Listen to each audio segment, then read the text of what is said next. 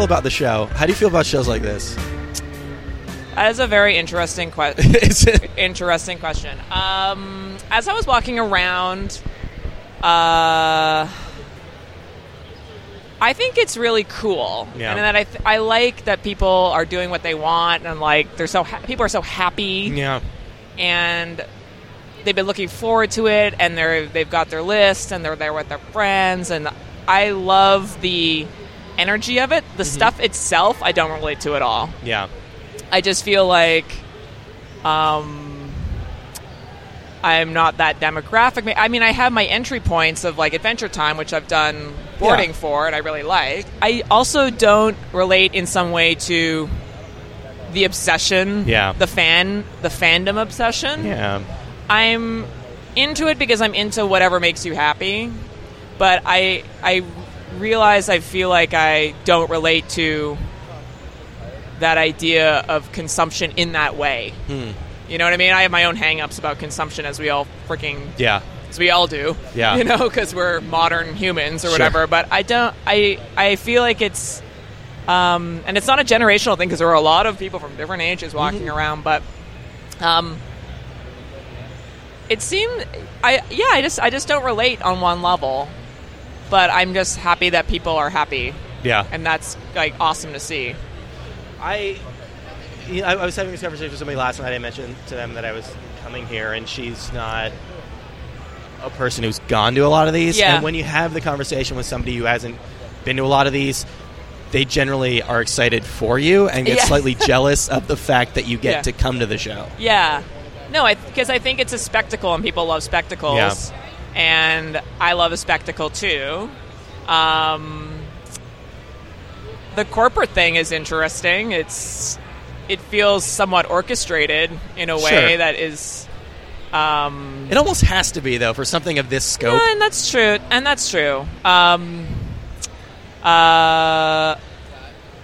It's very 2014. I don't know. It feels like, are they going to get bigger, or are they going to like... Yeah. Are they going to fracture and splinter into like multiple sort of things? I don't know, but they are very important. They don't right now. Yeah, they certainly don't seem sustainable after a certain point. Like, especially when I assume you've been to San Diego a number of times. Once. Yeah. Okay, that's a number. That is a number. But once you get on the other side, and once you're covering it in some fashion as a job, once you're an exhibitor, once you're on the other side of the table, once you have to be at a place at a certain time, and you have to get through all those crowds to get there, the whole thing is totally overwhelming. I mean, I was telling Gina, I mean, this is at the Javits Center, so just getting here is kind of a nightmare in and of itself. Today. And it's raining today. And I was walking, I think this is funny, I was walking behind a really slow guy in a Flash costume. Right. Yeah. But it gets to be a job really quickly. It does, and it's just funny because I'm always really surprised when they want me to come here, because I don't feel like anybody would know me. Yeah. I feel so squarely entrenched in like the weird alternative comics thing. Which is about 5 booths, and most of them are under Macmillan. So funny. That's what I think is so interesting about this thing. It's like, I can't see how one person could be interested in all of it. Yeah. You have like, I was really into this weird, like, old movie poster illustration booth over there that was like, oh, I remember that from, like, the VHS boxes in, like, the video store. But that's the fun. That's the appeal of it, is that it's just a place full of niches, of, like, little things that you can hyper-focus on. I know, but I was just wondering about, like, the average person. Are they here to see 10 booths, or do they like it all? It's a good question. Or is there an average person? Yeah. I'm just curious. I'm not even... speculating anything. I'm just curious about... Well, I remember being here a couple of years ago. I can't even remember if I went last year. That's how much of a blur these things come to me. Like, I can't keep track. Yeah. And the amount of times I have to go to the Javits Center in a given year. But it was maybe 2 years ago, and Fantagraphics had a tiny booth, and I just remember, like, I remember seeing Gary Groth there and feeling bad for him. You're like, whoa. Where you're such a superstar, and you know, how many alternative conventions are there that Fantagraphics could go to and be? Yeah. And then here it was just a little booth, and I don't know if that's a sustainable. I don't know how any publishers sustain themselves in general, but I don't know. True. I don't know if that's a sustainable business model for a company like that to come here. For a second, they're under a larger publishing umbrella. Right. No, I guess sometimes it's good to be knocked on your ego to be like knocked down. That's these people don't give a shit about you. That's a fair point. Yeah. And whereas in your little scene or your little like bubble of alternative comics, you're a god. Yeah. And then actually, but the vast majority of people like don't care is like sort of a good thing to remember sometimes. There's definitely something to be said about the idea of having a product that is so, I guess, appealing that people could come here wearing a Flash costume and they could pick it up and be interested in it. Yeah. This idea of sort of like breaking through to somebody else. I mean, it's one thing to sit at, you know, SPX with your zine or your book and have people who know that world already enjoy it. No, I guess it's all about. I feel like all of this is sort of like an attempt to connect to people. Yeah. Sure. And it's like that's what art is, right? Yeah, exactly. And that's what I'm going to say. It's like my attempt to connect to people and who I try to connect with and how is just one way, and then this is a totally different way where you're meeting your friends from the internet and like you're connecting over these franchises that you love and stuff. So you can't like kind of diss either one, you know? It's just like a different style of trying to connect with people. Whether intended or not, you've diversified a lot in that regard. Not intended, but I'm very glad because, I mean, intended in a way, but I've been very lucky in that people have looked at my work and said, oh, that could apply to this thing that I have, you know, which is lucky for me, you know. You know, obviously you've got a couple of graphic novels. You've got a webcomic. You know, you're doing the teaching. You're doing. We could talk a little bit about Adventure Time a little bit later. The New York Times illustration. Right. I know. For me, certainly, the only thing that ever keeps me sane at a job is being able to do different things and not having to sit down and do the same thing every day. I think that is generational. I mean, you think so? Well, none of us expect that we're going to be able to retire. Yeah. That we're ever going to get like a job and keep it for like 50 years and like. And furthermore, I don't think people actually want to anymore. Yeah. Like even my kids that I teach at SVA, they're cynical and jaded about the fact that like, where is illustration going? What did you used to get paid? What do you get paid now? And there's so many people that want to do it. Blah blah blah. But they actually don't want to just do editorial illustration every day for like 40 years. They want to have all these multiple things going on. And but like, you think it's partially economic and partially... It's partially economic, but also I think that you maybe look back to like an older generation and be like, I don't want to be at the same job for like 40 years. And look what happened. You can get fired when you're like 55 or something. Sure. You know, it like that doesn't... there's no guarantee of anything. And diversification makes you feel a little bit more secure in that you've got these multiple things that you're juggling and balls in the air or whatever, and if that one drops down, okay, I've got this other thing I can focus on. I feel like that's somewhat our safety net a little bit now, but I think the trade-off is that it keeps you more interested in what you're doing. Well, that's it exactly, and I think that I think a lot of it comes along with being an artist as somebody who doesn't, you know, who draws in very different styles. Wow. I assume part of that is the style to fit the job. You know, obviously, your webcomic is not going to look like a New York Times illustration. Right.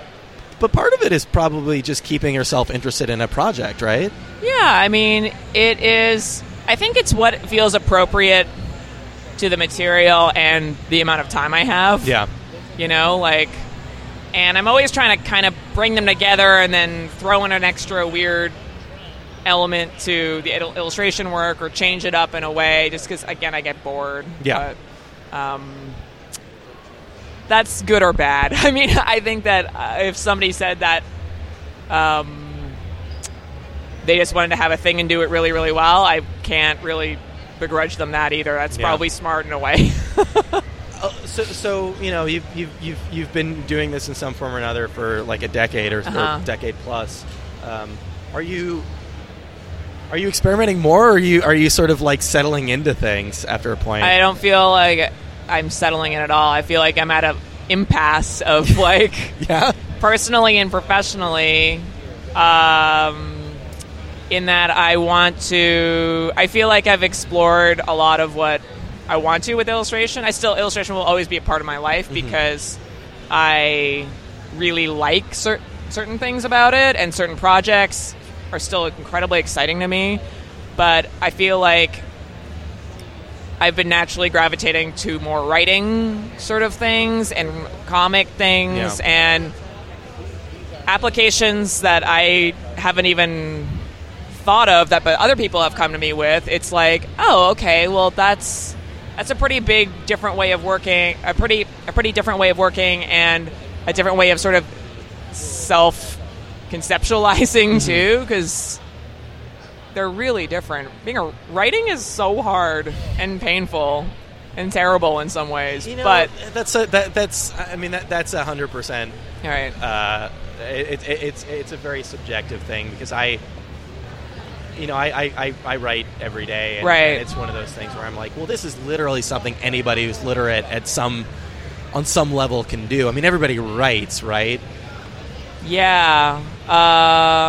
Well, no, though. Not everybody's good at it, but everybody writes. Everybody, especially these days when everybody's sending emails constantly. So it's hard for me to get on any sort of a high horse when it comes to writing. Sitting down and drawing a picture, I mean, the vast majority of people wouldn't know where to start with a blank sheet of paper. I think my practice will always be a combination of the two. Some with less, and some with more of this and less of that, and various proportions. But I do feel like I guess I've just been surprised in who approaches me for what kind of projects. Some of it I can't talk about, that's why I'm being slightly morbid about it. Yeah. But it's weird because you're switching from illustrator to sort of content maker. Yeah. Which there's a lot more on the line as a content maker in a way. But also maybe less, because seems like it's probably less lucrative on an hour-to-hour basis. But do you feel like when the Times or when anybody else approaches you with an illustration job, and obviously they've got that piece is there already, like the words are written, they need something to go along with it. This is like an incredibly hacky question, but I feel like there's something to it. So let me know if I'm going somewhere with it. Sure. Is there any sort of storytelling happening within the illustration that you're using to complement the piece? Well, that's what makes a good illustrator versus a bad one. Or a utility person. Yeah, like things can succeed on many levels. Things can succeed because they have fulfilled the problem, and then things can really sing, because that person is engaged and sort of like taking it very seriously, and also they're confident in their visual vocabulary, and they're bringing their own thing to it and their own point of view, but it's supplementing or contradicting in a way that is appropriate. And the skill to be able to do all those things that I just mentioned and get it like approved by the various people that it needs to get approved to is very special, actually. And I don't think you're going to see a lot of stuff that is published, but it's only successful on one level, in my opinion. Are you good, as somebody who's been doing this well? Are you good at spotting something and figuring out whether people are phoning it in or not when it comes to illustration? Oh, I mean, I do believe that images have energy. Yeah. And they project energy out. And you see that, when you're teaching and you just have, 15 pieces on the wall. Some of them, even if they fail on a fundamental level, they still project an energy that you can appreciate. Whereas other ones, they sort of tick every box. Yeah. But there's no energy being communicated. There's no point of view. You think that's something inherent in the piece? I mean, you're obviously bringing some of your own kind of baggage to it, too, when you're looking at it. Is it inherent to the piece? Yeah. I just think that you can tell if somebody was engaged, if somebody was paying attention, if somebody's putting some of themselves in it, if somebody's making this with emotion, you know, and it's just, you just know when you see it, in my opinion. Yeah. And I just, again, I sound like a total hippie, but I just feel like images project energy. Yeah. You know? How does that translate into teaching? So you teach over at SVA, and when you, I don't know what the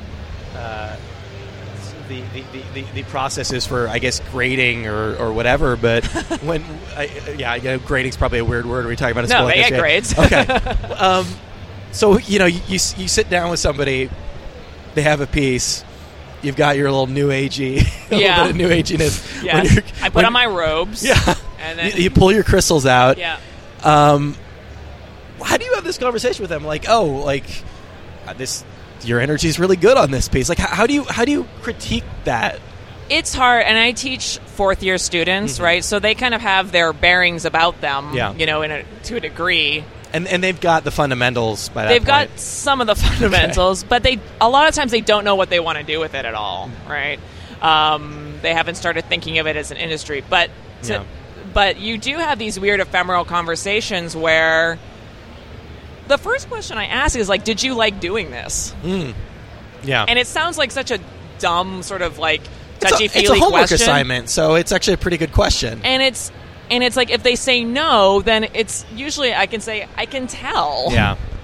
Or if if they say yes, then that opens up, and okay, why do you feel like it succeeded or didn't succeed, you know? Or sorry, there was a bug.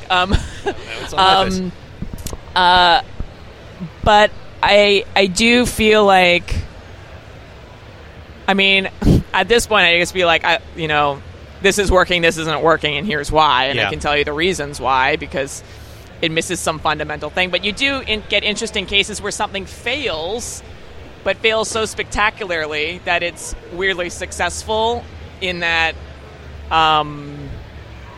they broke through to something more true to their experience, or it's on the right track to something that... So you should pursue that if you fail so spectacularly? I always say fail spectacularly versus just doing the same old thing over and over and over again. Because I just don't see the point of just sort of like doing what you're okay at. Yeah. You know, and that's tough because these days too, you're expected to be a superstar by the time you're in third year. So I just don't think that you should nail yourself down that early. I mean, do you encourage them to pursue something at least sort of like peripherally in the realm of art, of what they want to do? You know, even if it means going to. I mean, you know, you've been.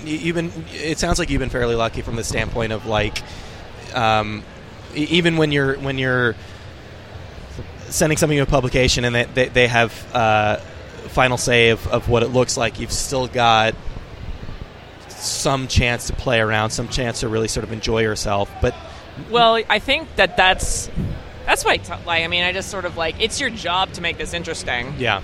It's not the job of the art director to give you the most interesting things. You have to find the thing that's interesting in it for you, and that's going to be different for everybody, right? Like, and if you can't do that, then you might be able to successfully make an illustration or whatever, but you're not going to be in it for that long, probably. I mean, you have to find the thing that's fascinating in illustration or in life, I guess, and it's nobody's job to like hand that to you. Yeah.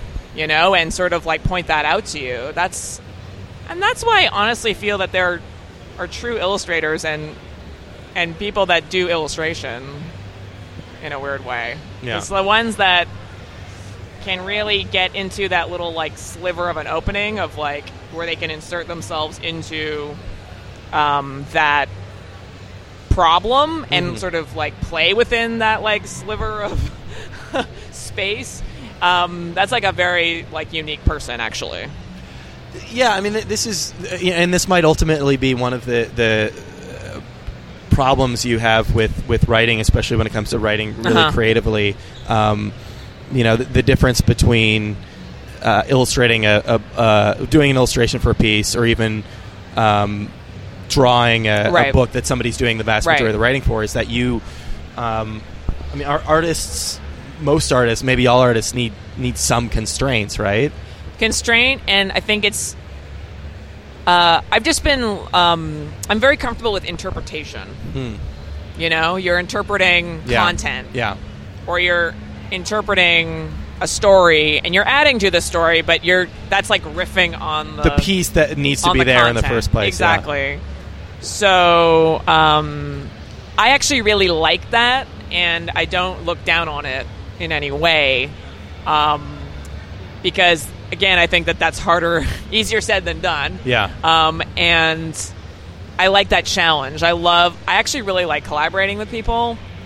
I feel like there's like an alchemy that happens that I would never be able to come with up. I would never be able to come up with myself. So I'm not one of those people that like everything's a slog until I'm doing my own stuff. Like I actually don't feel that way. I think that there's like really interesting stuff that can happen when two people are working together. But I think I feel like I have another challenge, and that is sort of like trying to understand what what my point of view is, which is again what I'm trying to teach students. I'm like, trying to do that myself. Well, the books that you've done with Mariko are like, that's a pretty nice transition into that, right? It is, and she's such a good collaborator. Like, I say this to every interview, but it's just true in that, like, she is not precious with the thing. She lets you take it and, like, do things that I'm sure she didn't expect and insert your own experience on top of it. And she's like amazing in that way, like not everybody can do that. Yeah, I mean, you seem to have that in common, though. You don't seem super precious about the work that you do ultimately. Yeah, I think that it's really different, though. Like, she goes in and is starting with a blank slate, whereas when I go in, it's like you've got a thing of clay and you're kind of like pushing it around and forming it or whatever. And so the ways that you have to be forgiving and like empathetic are different for both of us. Like, I just have to trust her to go and do the thing. And trust myself almost in that I'll be able to handle, even if I don't fully get it. Like, I didn't fully get the book, to be honest. When I first read it, I'm like, what is this about? Like, like, and it was we edited it together, but it's like, it took me like a while to wrap my own mind around like some of the themes and some of the characters and stuff like that, right? But instead of like trying to force her to change it, I like to think that we work together to sort of like come to a middle ground. What is this about is an interesting question. I mean, obviously on a base level, you understand what is happening in the story, but it's a question: why did she write this book? Well, there are like, it's not why. Mariko writes extremely sparsely, like there's not that much more written than what you read in the bubbles, right? And so much of what she writes about is unspoken. Non-communication. People not telling each other the things they need to tell each other. Bottling up. Exterior versus interior. And the things that we project versus the things that are going on inside, right? And so those are like... those will fall on you. A lot of those fall on you as the artist. And I love it. That's why I think our work does go together. But when you're just reading it, I have an idea, but sometimes I don't know, because it's just a person being like, I'm fine. In the thing. And you're just like, oh, but like, what does she really feel? You know what I mean? Like, so So yeah, it is like kind of a challenge. Well, let's take that specific. I don't even know if that's like a specific example, right. but let's take this idea of I'm fine. Right. And you're sitting there, and you just can't really wrap your head around it for whatever reason. Right. Is there a lot of communication happening back and forth? Are you going to try to translate it? There is slight communication back and forth for clarification thing like that. I just try to make it make sense to me. You know, if it doesn't make sense, I want her to obviously like what we come up with, but I just try to make it make sense to myself. Yeah. Or, create themes or echoes back with the images that make sense to me. And then we edited this one much more aggressively together than we did Skim, which is basically she did the things, I did the things, we put them together, and that was it. This one we were trying to finesse characters together at the sketch phase and stuff like that. So we were going back and forth quite a bit before we even sent it to the publisher. She never just sits you down and says you didn't get this. Like, not really. Which honestly, it's like, I mean, we'll both be like, I don't think this is like quite working. Yeah. For whatever reason, and I don't know why. What do you think? What do you think is missing? Da, da, da, da. And that's freaking torture, and is a special kind of hell of just like, I don't know how to make this better, and like how did it, but. Again, that's why it's great to have somebody with you, and collaborating with you. And how helpful is it that you've known this person your entire life? Well, I didn't know her that well, to be honest, when we were growing up. I grew up in Calgary, and she grew up in Toronto. Yeah. So opposite sides of the country, and I didn't know her that well. And it's only when I went to college in Ontario that we sort of started hanging out as friends. So I didn't know her that well at all. Yeah. It was just that we did the small thing, and that was great, and I found out that we got along really well, and we complimented each other, and it's really incredible what has happened, actually. But it started off with no plan. Like, we didn't plan to make YA books. We were just like, let's just do this thing, you know? Again, I can't emphasize how lucky I've been in a weird way, because there's no, like, strategy to anything. do you get, I mean, again, like getting on this sort of like new agey thing, do you get the sort of like, well, yeah, we have common, DNA, whatever, like maybe there's something to be said about that? I think what we have, well, our dads are brothers, and they're very funny, dry people, like just really very, very dry humor. So I think that we have a similar sort of family. Our moms are similar in some ways. And we both were sort of wannabe alternative kids, like girls. And she went to a private girls' school, and I went to public school. But, you're thinking there's a little bit like of I'm such an outsider, like, which is so funny and lame, I realize. But I think we had a similar background in that way, right? Yeah. So we... I totally get what she's trying to do, and I totally get the some of the themes of like non-communication and bottling up and not being able to tell people what you want to say. We're obviously very similar in that way too. Yeah. Are you pursuing the writing aspect more aggressively just because it's a challenge? I find it more interesting. Not okay. I take that back. I find it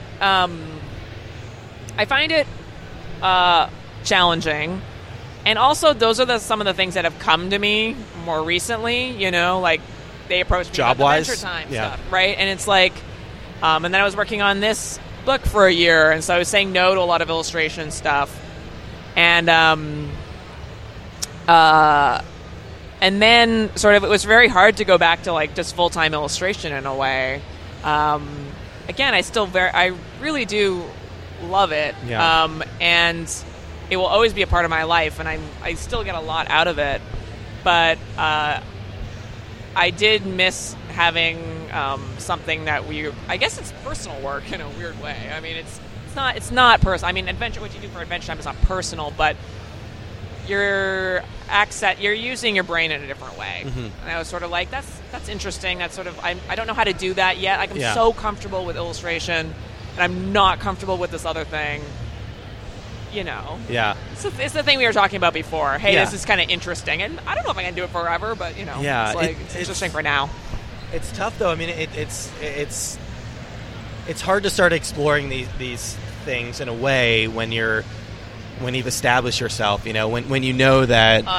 When you sit down and write that book, that a lot more people are going to see it than when it was just a photocopied mini comic. Yeah. Well, part of it is economics too, right? It's like. It's hard to walk away from something that seems steady and lucrative. Yeah.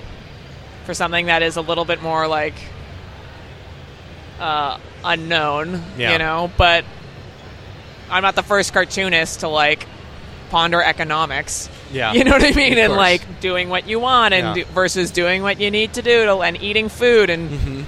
Living in New York City. Or having a kid or whatever. It's like, that's just life, you know what I mean? Yeah. Did teaching start as an economic pursuit? No, I really do. I mean, it drives me crazy sometimes because you're so wrapped up in like these 21 or 22-year-olds' lives because they're at a really pivotal time, where they're like, half the time my question is to them, it's like, well, what do you want from this? It's Why are like, you here? Well, it's like, what do you hope to accomplish? Yeah.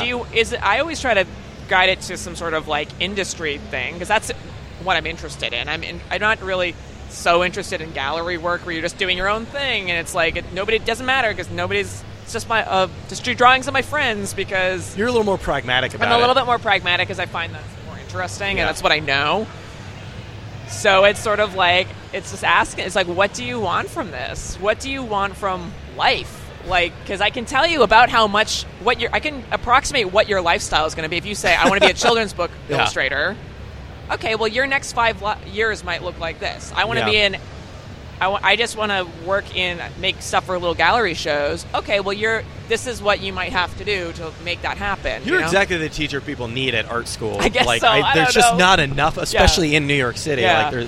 I think that it's hard, and it's just like I can't tell you what you should do. Yeah. Or what you need to do. Because I don't know. Yeah. I don't even know for myself in a way, but just go back to your question, so it drives you a little, like you get so wrapped up, it's a lot of emotional energy to like teach, but I get so much back from it. Yeah. You know? And it's probably caused you to you go back and kind of examine like how your own career has worked out. Oh God. I mean, it is. It's like you remember that feeling of indecision and like, what am I about? And do I want to do this? And is it, it's like being just like the gumption to like pursue something creative as your life and your life's work is like so terrifying. And so I can completely remember, and it's nice to be reminded of that. But then they get out and they start grinding. They start like grinding and grinding and grinding, and I'm like, oh, I remember that. Like that was like such a great time. It was so exciting. Yeah. So like you're doing it. I'm doing it. I'm, oh my God. Like I'm, and everybody's in there grinding with you, and you're working all the time, and it's like, and now I feel like I'm at the next stage where I'm trying to like think about broader life maybe, and like how to balance and sort of like how to work a lot, but then not be defined by the work. Well, that's that way. That's the thing, though, and I get this too as a writer that I mean the idea of really trying to establish yourself, maybe that's a little bit on the back burner, but really trying to figure things out creatively and really trying to figure things out job-wise kind of never really goes away. No, because it's not a thing that you figure out and then it's set. Yeah. I mean, you're not like there's a lot of stuff out of your control too. I mean, even banking. thinking. Stuff can happen, you know? But there's not... what I'm saying is, it seems like the vast majority of jobs in the world, there's a fairly set path that you can follow if you want to. I think I don't know. I feel like everything can... this is just my personality. I feel like everything can go away of course. Instantly. Yeah, absolutely. And so I feel like I'm always trying to like mentally protect myself for good and bad and being like, this could all go away. And then what? Then what would you do? Who would you be if nobody wants to pay you to do all this crap anymore? I have that, I've anytime I see a homeless person, anytime I have a sort of like, apocalyptic visions of how marketable, like how, not be marketable, but like, what am I actually doing? Like, what kind of a skill is it actually in the real world? Right. That it seems a lot easier for that to go away.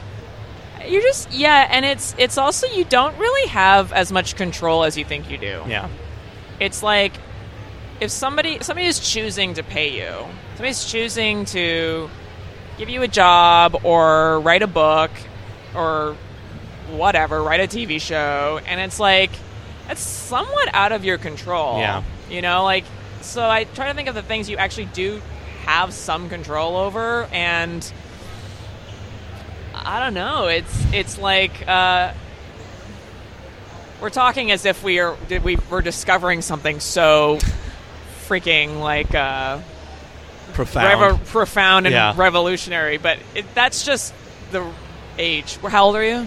33. I'm 34. Yeah. So you're just at that impasse where you're like, oh, okay, like there's like life is long. Yeah, especially these days. And then you get back to this idea of romanticizing the early days, because when you were making photocopies, like you had complete control over something. I think that when you're younger too, you think that you made it. Yeah. I'm there. Yeah. I was there, and now I'm here, Yeah. and like I'm at the top of the mountain because I have a book, and it's just like you can chart your progress. Yeah, and it's just a funny, very sweet, but also like very innocent way of like thinking about it. It's like that.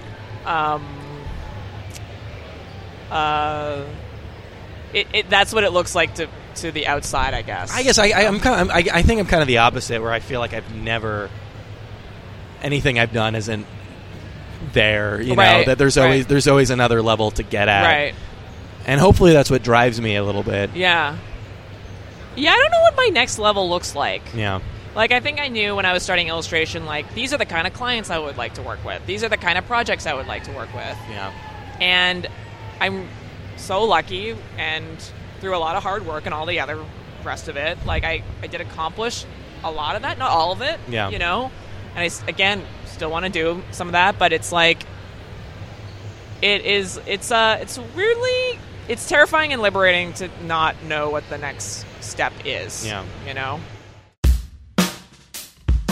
So part of the fun of listening to an interview like this is you kind of you start from the mind frame of whatever is on the mind of the interviewer at the time that the interview started.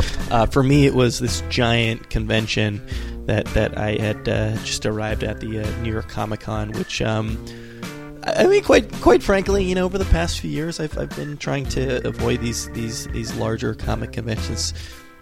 I don't want to say like the plague. It's not quite like the plague, but then you got to go all the way to the Javits Center. It's all the way on the other side of Manhattan, and you have to get your press pass. I know this is a lame thing to complain about, but just stick with me for a second. You have to get your press pass, and then you have to wander through all of these crowds of people in costume. So very much at the forefront of my mind when I sat down with Jillian. It was actually one of two interviews that I did at New York Comic Con this year. It was both of them were for First Second. It was her and Cory Doctorow, which we will be getting to in a couple of weeks. But I was very much thinking of, I guess, the plight of the independent cartoonist, the plight of the alternative cartoonist in a space like New York Comic Con. It's such, well, obviously it's a strange thing on numerous levels. I mean, it's just kind of a weird show in general. Like, it's sort of the younger cousin to San Diego Comic-Con, and just become this huge pop culture show. It's not really about comics in the way that comic conventions used to be about comics and blah blah blah. But and on top of that, the layer of being a relatively small cartoonist, and I just mean that from the standpoint of not being somebody who's working for Marvel and DC. Obviously, Jillian Tamaki is well established in her own right. She's had a couple of New York Times bestsellers, which is about as good as it gets in this world. But I mean from the standpoint of you're not drawing the Incredible Hulk, or you're actually probably even more appropriately, you didn't ever play the Incredible Hulk.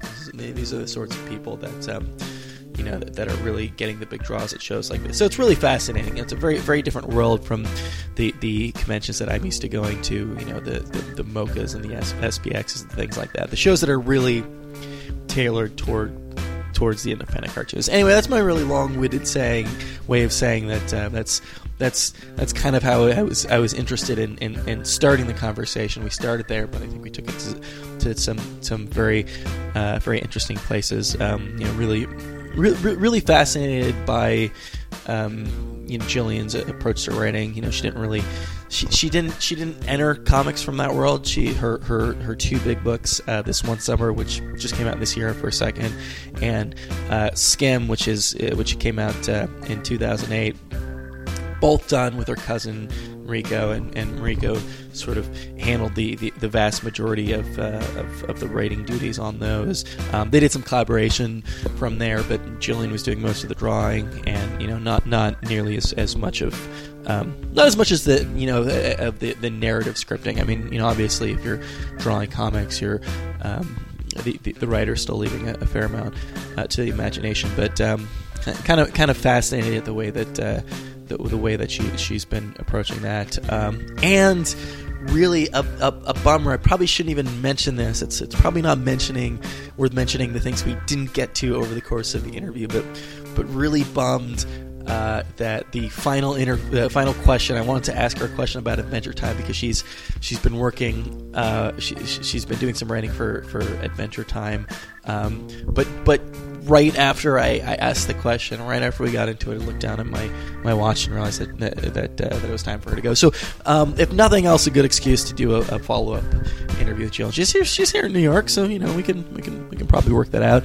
So thanks so much to her for taking the time to do that.